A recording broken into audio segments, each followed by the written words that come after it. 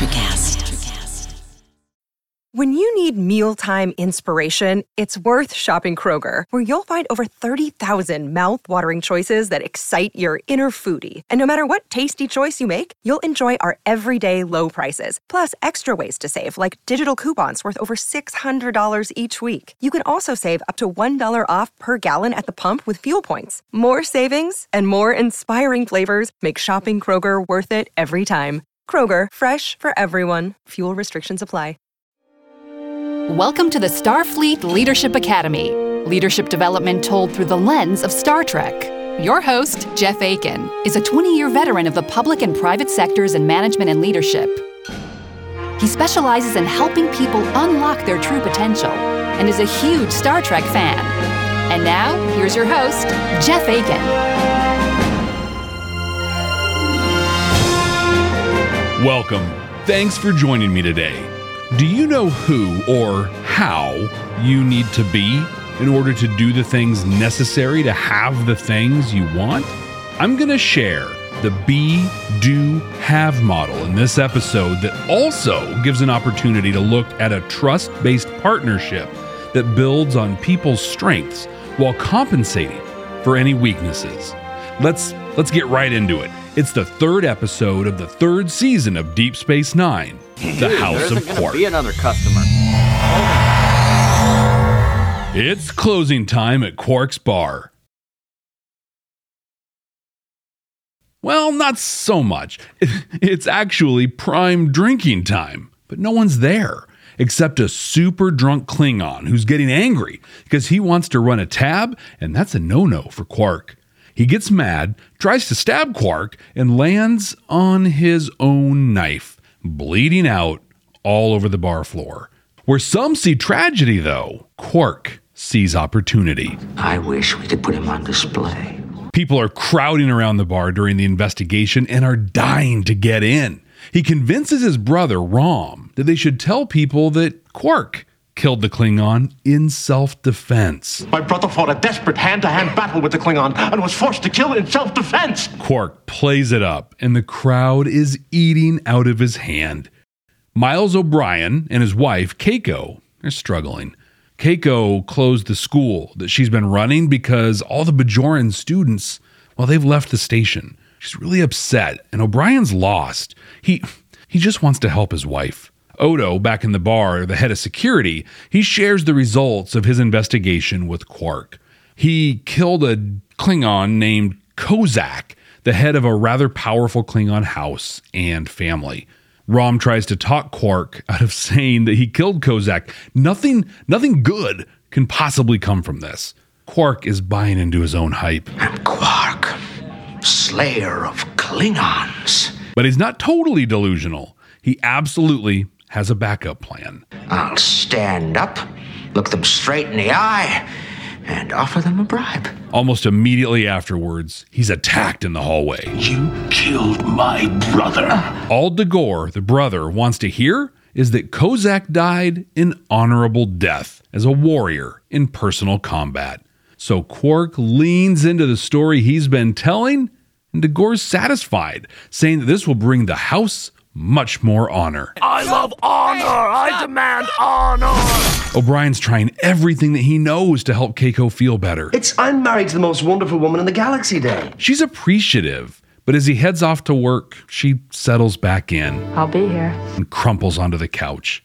Quark's counting the receipts for the day when a Klingon, Grilka, Kozak's wife, comes into the bar. She wants to know that he died with honor as well, and then attacks him. He cowers behind the bar and she calls him on his BS, so he finally tells the truth. She grabs him and beams him away. He wakes up on Kronos, the Klingon homeworld in Kozak's home. Quark finds himself caught up in Klingon culture and he doesn't understand. See, Dagor, he learns, isn't really Kozak's brother. He leads a rival house. If Kozak had died an honorable death with no heir to the house will fall apart for rivals to pick up and tear apart. Had he died in an accident, The House would have been able to appeal to the Klingon High Council for a special dispensation. That might have allowed Grilka to become head of the family. Grilka throws a fur robe onto Quark, grabs his hand, and recites something in Klingon. Tumek, the House's advisor, tells Quark to repeat the words. Repeat my words. He hesitates, so Grilka threatens to kill him. Let me ask just one. Repeat the words. He repeats, and they're married. Then by the power invested in me, I now pronounce you man and wife. Speaking of marriage, O'Brien comes to ask Sisko for some advice. He wants to give Keiko something to do, some purpose. Sisko approves O'Brien's request to build an arboretum. Her training is as a botanist, so he thinks that she'll enjoy taking care of it. Then Sisko shows he's not just a great leader, but straight up an awesome human being as well. If one empty cargo bay makes Keiko happy, then I'm all for it. So O'Brien heads out and gets to work. Bashir, though, Dr. Bashir doesn't think it's going to work. He and O'Brien are really good, and eventually, as the series progresses, best friends. But Bashir points out the big flaw in his idea. You can't ask her to turn her profession into a hobby. Agreed. Well, Dagor is making claim to the property of Kozak's house, but Grilka interrupts the hearing, introducing Quark as her husband and the new head of the house. Dagor challenges this, and the council agrees to consider his challenge, but for the time being, the House of Kozak is now, begrudgingly, The House of Quark. Quark and Grilka eventually decide to come together and work together on this. Turns out the house is broke. Kozak mismanaged the money for a really long time. Quark asks to review the books, but Grilka hates the idea. Klingons don't find any honor in accounting, but eventually she agrees to share them with him. He finds that Dagor has really backed this house into a corner. He's been systematically attacking your family's assets for over 5 years now. Grilka says this is dishonorable and thinks that this builds their case to present to the council. They're really working well together. They've got a solid plan, so Quark gets a little overly confident. I really am very grateful for all you've done, Quark. That is why I'm going to let you take your hand off my thigh instead of shattering every bone in your body. Well done, Grilka. Well, they make their case to the council, and this is such an incredible scene. As you can see from the gross adjusted assets tabulation in column J. Accounting is front and center at the Klingon High Council. Dagor tries another tactic and brings in Quark's brother Rom to testify that Kozak died by accident. So despite Quark's work, the House's fate will be decided in the morning by personal combat. Dagor versus Quark. Quark tells Grilka that he wants nothing to do with this, and he runs away. Just as the council's about to grant the land and assets to Dagor, the door to the council chambers opens and... I am Quark, son of Keldar, and I have come to answer the challenge of Dagor. He stepped up. They grab batleths, circle each other, staring each other down, neither quite ready to strike. Quark lunges forward and tosses his weapon to the side. He drops to his knees unarmed and tells Dagor to kill him. No honor, no glory. Dagor goes to strike, but Gowron, the Chancellor of the High Council, stops him and says, You have no honor. And is kicked out of the hall. The council turns their backs on him, and he is forcibly removed. They award the house to Grilka. All is good. Grilka's very thankful. And Quark is done with all of this. How can I repay you? I would like a divorce, please. No offense. She's more than happy to grant his wish, so he and Rom head back to DS9. O'Brien has been thinking about how he can best support Keiko. He's made a tough decision. There's an agrobiology expedition leaving for the Janitsa Mountains of Bajor in 2 weeks. They need a chief botanist, and he wants her to apply. It'll be a 6-month job. She'll be gone for 6 months. She can take their daughter, Molly, along with her. They talk it through. It's really hard for both of them, but Miles just wants her to be happy. The episode ends with Rom consoling Quark. Quark is having a hard time. Business is down again at the bar. Respect is good, but Latinum's better. But Rom doesn't give up. He understands there's more to life than just money. He asks Quark to tell the story again, but he doesn't see the profit in it. But it's not about that at all. Tell me. I want to hear it again. This is such a fun episode that absolutely works. And why? Why does it work? Well, We got 2 words for ya! Armin Shimmerman. He was all over this thing and was awesome. It was a lot of fun to see him surrounded by Klingons, basically reading from a spreadsheet. A great example of how Star Trek can kind of poke fun of itself and come through with a great episode. Come to Quark's is fun. Come right now. Don't walk. Run! Hey, Brent, have you ever seen Babylon 5 before? Babylon 5? You mean that show from the 90s? Yep. No. You want to watch it for the first time? Let's do it. Babylon 5 for the first time. Not a Star Trek podcast. We are 2 veteran Star Trek podcasters watching Babylon 5 for the first time. We're searching for Star Trek-like messages in the series and deciding if we should have watched it sooner. You can find us on Good Pods, YouTube, and anywhere you get your podcasts. Babylon 5 for the first time, not a Star Trek podcast. I do carry a select line of unique artifacts and gemstones indigenous to this region. We've been so conditioned for so long that the Klingons are serious business. So rigid, obsessed with honor and glory. I mean, when you and I watched TNG Rightful Heir, they were about to plunge into a civil war over just that.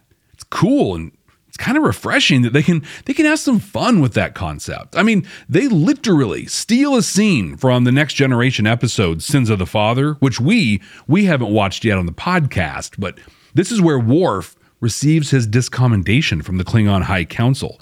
But this time, it had a dramatically different feel to it.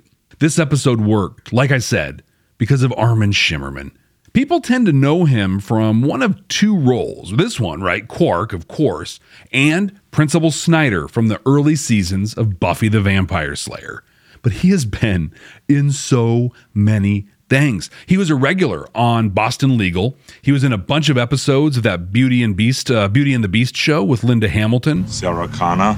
And he was the Solarian counselor in Mass Effect. For an even deeper BioWare cut, he voiced Emperor Sun Hai and a few others in the near masterpiece, Jade Empire. 20 years, Lee. I have waited long enough. I share all of this because it's easy to write him and all the Ferengi off as comic relief. But he's an incredible actor. He swings from the lows of a failing business to the highs of being a hero. He tells captivating stories that even pull the viewer in. Absolutely excellent. And this episode would have been a shadow of what it is if not for him. I didn't really care for the O'Brien marital issues storyline. I mean, I get that the character Keiko couldn't teach anymore, and we'll talk about that why in a future episode, or a couple episodes actually, of the podcast. But the rest of this was meant to give Rosalind Chow, the actor, more time away from the show. Plus, the writers wanted Miles and Bashir to develop their bromance more, and that was kind of weird to do with the relationship dynamics of having the wife around. Still, I really think that they could have done this in a way that didn't leave Miles looking like a moron. The low point of this, outside of what I'll talk about in the command codes, was when he met with Sisko. Let me ask you this. If you have the option of talking to a widower that had one amazing marriage, or a person that had been married and divorced and widowed and everything in between, like nearly 8 times from both the husband and the wife roles, who are you going to listen to? Wife problems, Chief. Dax has literally done it all. Now, Sisko is super supportive and awesome, but he doesn't provide any insights at all. And in fact, Bashir provides more valuable to Miles than Sisko does. Do you think Dax would have let him run with that Arboretum idea? No way. No. No. Mm-mm. Mm-mm. No. No. No. No. No. No. Hell no. No! No! I refuse. No! No! No, she would have challenged him, shared points of view he couldn't imagine, and gotten him a lot closer to a happy ending. Last thing on that story. When he declares it's "You're an Awesome Wife Day," he says, I marked it in your calendar. "Oh, it's so romantic, Miles. Well done." So my partner and I, we have a shared calendar, and I use it without fail. I think that she's looked at it, I don't know, maybe twice, ever. Like, I get you, O'Brien, I really do. But you should know by now that that's not probably gonna fly. Luckily, that whole story takes up, I don't know, like 8 minutes of the whole episode. The rest of the show is a masterclass from Armin Shimmerman in a really fun Ferengi and Klingon story. Command codes verified. Be, do, have. This is a wildly powerful model that, depending on how you apply it, will literally make or break you. The O'Brien storyline gives us a great opportunity to look at this concept. I'm also going to talk about how to build a partnership rooted in trust that complements each other's strengths and compensates for weaknesses based on Quark and Grilka's productive and unique partnership. The Starfleet Leadership Academy is supported by listeners just like you. Click the link in the show notes to support the ongoing production of this podcast. Grilka and Quark each have a problem, and Quark's got a lot bigger once Grilka came on the scene. For her, everything is on the line. Her house, her family, her finances, her honor, everything. For Quark, well, if they can't figure out a creative way to solve her problem, well, he's gonna die, and probably in a very painful way. They come at this problem the way a lot of managers come at a problem. One person dictating what's going to happen. And in this case, that one person doesn't have the knowledge or the skills to even know what they should be doing. Now that I think about it, that's probably still really consistent with the way a lot of managers come at issues, right? Yeah, you apparently didn't put one of the new cover sheets on your TPS reports. She's loud, violent, and is super clear on what she wants. She just has no idea how to get there. It takes Quark stepping forward to not only offer his skill set, but to lay down the foundation for trust too. Back in the episode on Discovery, Magic to Make the Sanest Man Go Mad, I talked about a way to shortcut trust. Quark follows that here. Basically, he shares his stake in this whole thing to show he's vulnerable, both psychologically and definitely physically in this case, and that he's totally vested in the outcome. This helps get to a place where they can listen to and hear each other. He specifically does this by sharing his lack of knowledge around Klingon culture, but also highlights his ability to strategize and his financial skill sets. And then he goes for it. Let's try having a more equal partnership, shall we? He tells her exactly how he can help and what that will mean for him.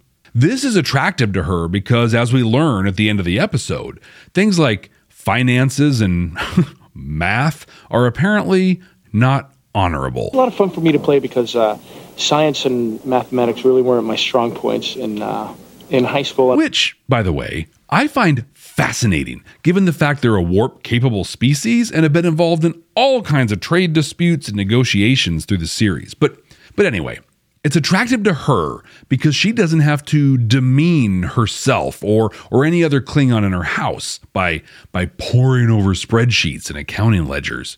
The key points in this piece are that Quark reached out to establish trust. He then offered his strengths to compensate for Grilka's weaknesses while she did the same. She and her house helped Quark to understand and navigate the politics of Klingon culture. And the big piece, Grilka allowed all of this to happen. As a manager, when your team is faced with difficult tasks or problems, you can follow this model as well. You are basically Grilka, hopefully not nearly as violent, but you have a problem that impacts your team or company and you need it solved.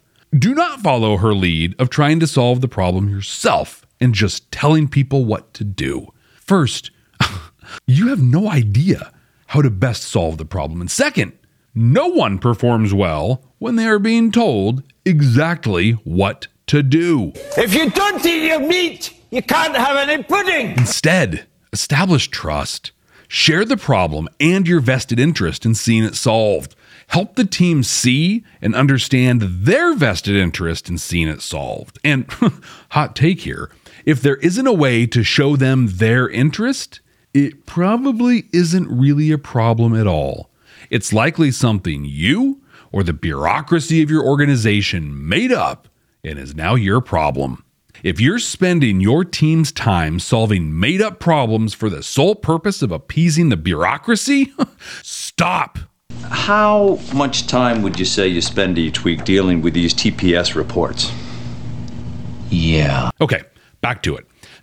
Share the vested interests and then help to identify who has what strengths and how they can be applied to solving the problem. Or, some next level stuff here, pair people up so their strengths can help train and build skills in others as well.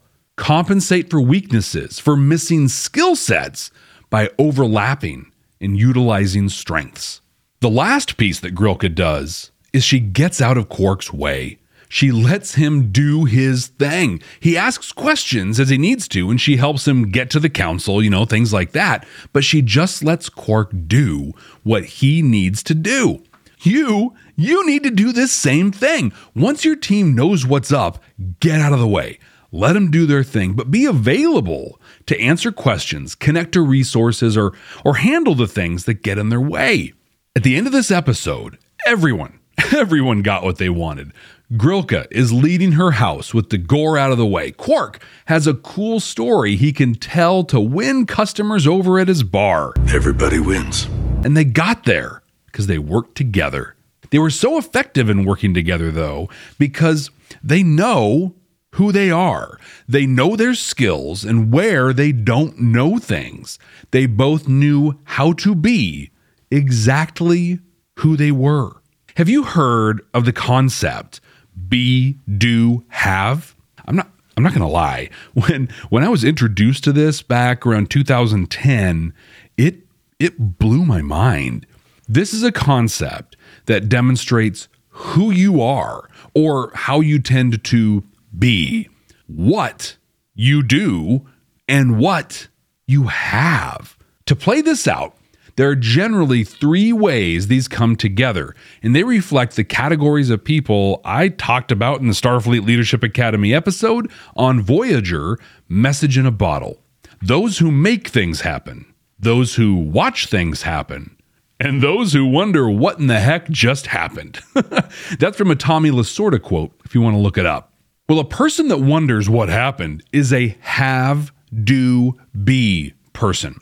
If I have a thing, I can do a thing, and then I'll be a thing, right? So if I only had a new MacBook, I could do all the cool things with my YouTube, and then I'd be happy and rich from all that YouTube money. The have, do, be person relies on other people or other things outside their control to achieve what they want. I want one! I want a golden goose! Oh, and spoiler alert, this basically never works. Like, that MacBook isn't going to make you a star. Those things outside your control are not going to get you what you want. Then there are the people that watch things happen. They are do, have, be people.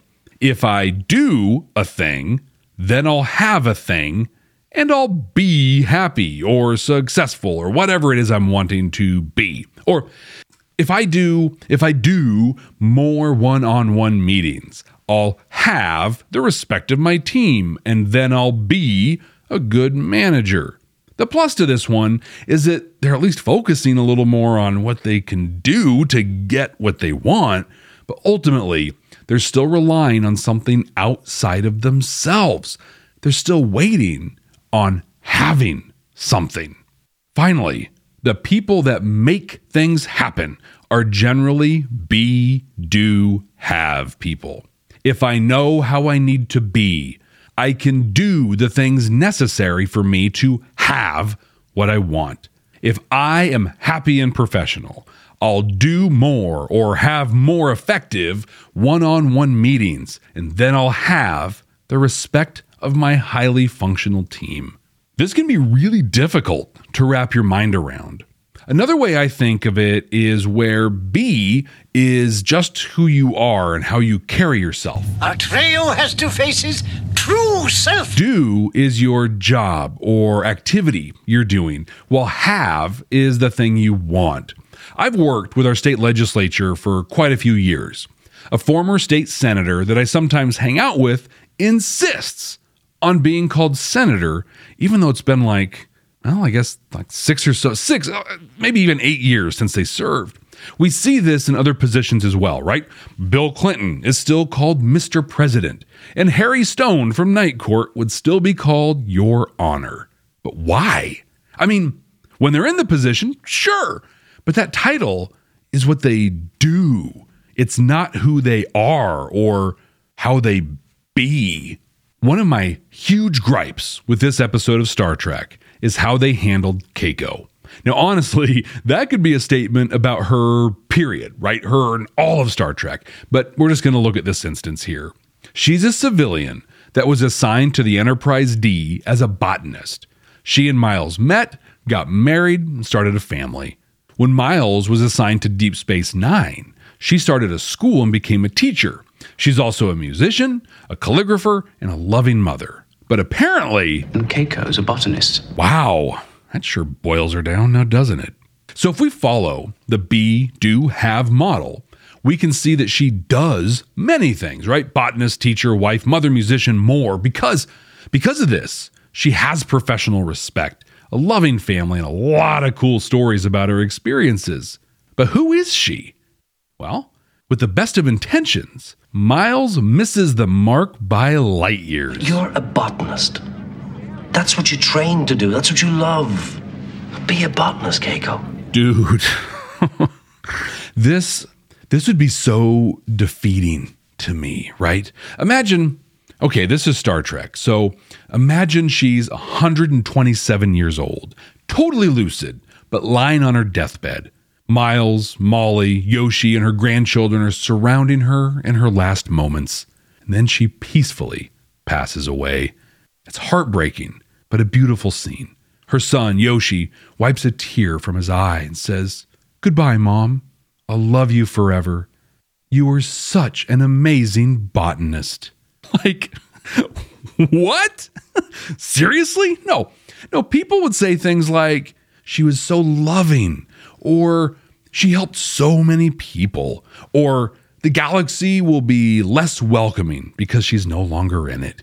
These are the things that you are. You're more than your job. I want to say this very explicitly. You are more than your job.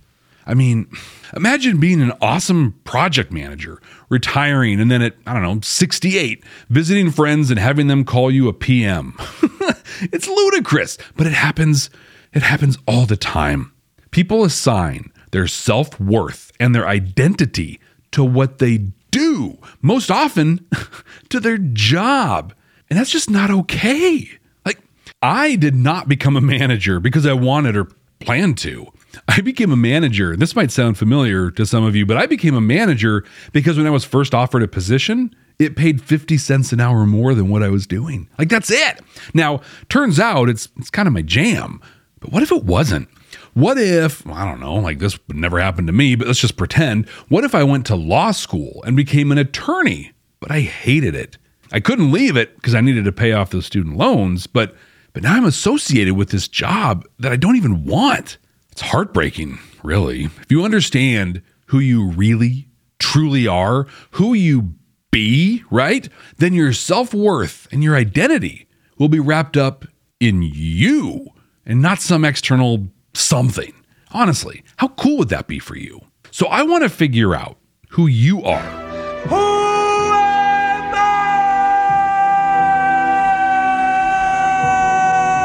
This is very similar to the personal mission statement exercise from the episode on the animated series, The Lorelei Signal. But in this one, I want you to determine, in this order, your be, do, have. Start with what you want to have, right? We do this in reverse order. So you start with what you want to have, then determine what you need to do to get that, and then how you need to be in order to do that thing. Then, and this is literally the most important part, be that way. Like, be that person. For me, I want to have people that I've helped be more effective as leaders. To have that, I need to connect with people one-on-one and help guide them on their journey. If that's going to happen, I need to be knowledgeable and helpful. Now that means that right away, I need to be a person that is helpful and that people want to have helped them. Once I am that, when I'm being that, then I'll be able to connect with people and help them on their leadership journeys. After doing that for a while, I'll have a group of people that I've helped make more effective as leaders. A fun next step is to ask yourself why you want that thing. Like, why would I want to have a group of people that are more effective leaders, huh? Well, because I want Star Trek. Star Trek shows us that a better future is possible. And I want that future. But to get there, right? It's not a guarantee. It's a possibility. So to get there, we need better leaders. Much better leaders. Well, I want to be a part of creating that future. If you feel like you have what it takes to be a leader that can help us get to the idealized world of Star Trek, reach out to me. We'll schedule a call to see if I can help you on your leadership journey. You can contact me through the website, starfleetleadership.academy, which is linked in the show notes, or through social media. I'm on Twitter at SFLA Podcast and most everywhere else at Jeff T. Aiken. That's Jeff T as in the House of Quark, AKIN. Computer, what are we going to watch next time?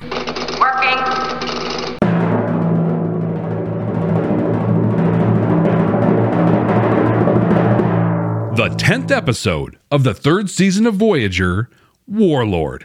I think this is the first time we'll have an episode centered around Kes here on the podcast. Well, kind of on Kes. You'll see what I mean when we get there, but I mostly remember this one because it finally ends the awkward relationship with Neelix and Kes. Ew, seriously? That is so gross. And honestly, that alone makes this one must-see TV.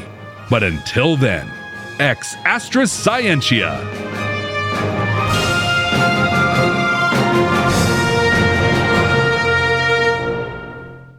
Miles, are you ready to record our promo for Season 2 of the Wanna-Bet podcast? David, have you ever seen a grown man naked? Miles, we're not here to quote lines from Airplane. We're here to tell people that Season 2 starts August 18th.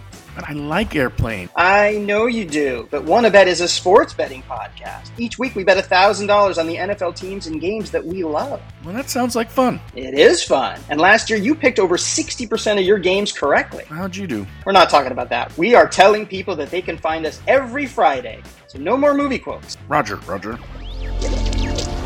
Electricast. Have you ever wondered what actually happens in Congress every day? Stay informed on Capitol Hill's daily happenings with a concise, factual summary of the Senate and House of Representatives activities from the previous session, free from bias, on the Congressional Record Daily Digest podcast. Subscribe on your favorite podcast platform and discover the process from the heart of U.S. politics. The Congressional Record Daily Digest, an Electricast production. Electricast. Electricast.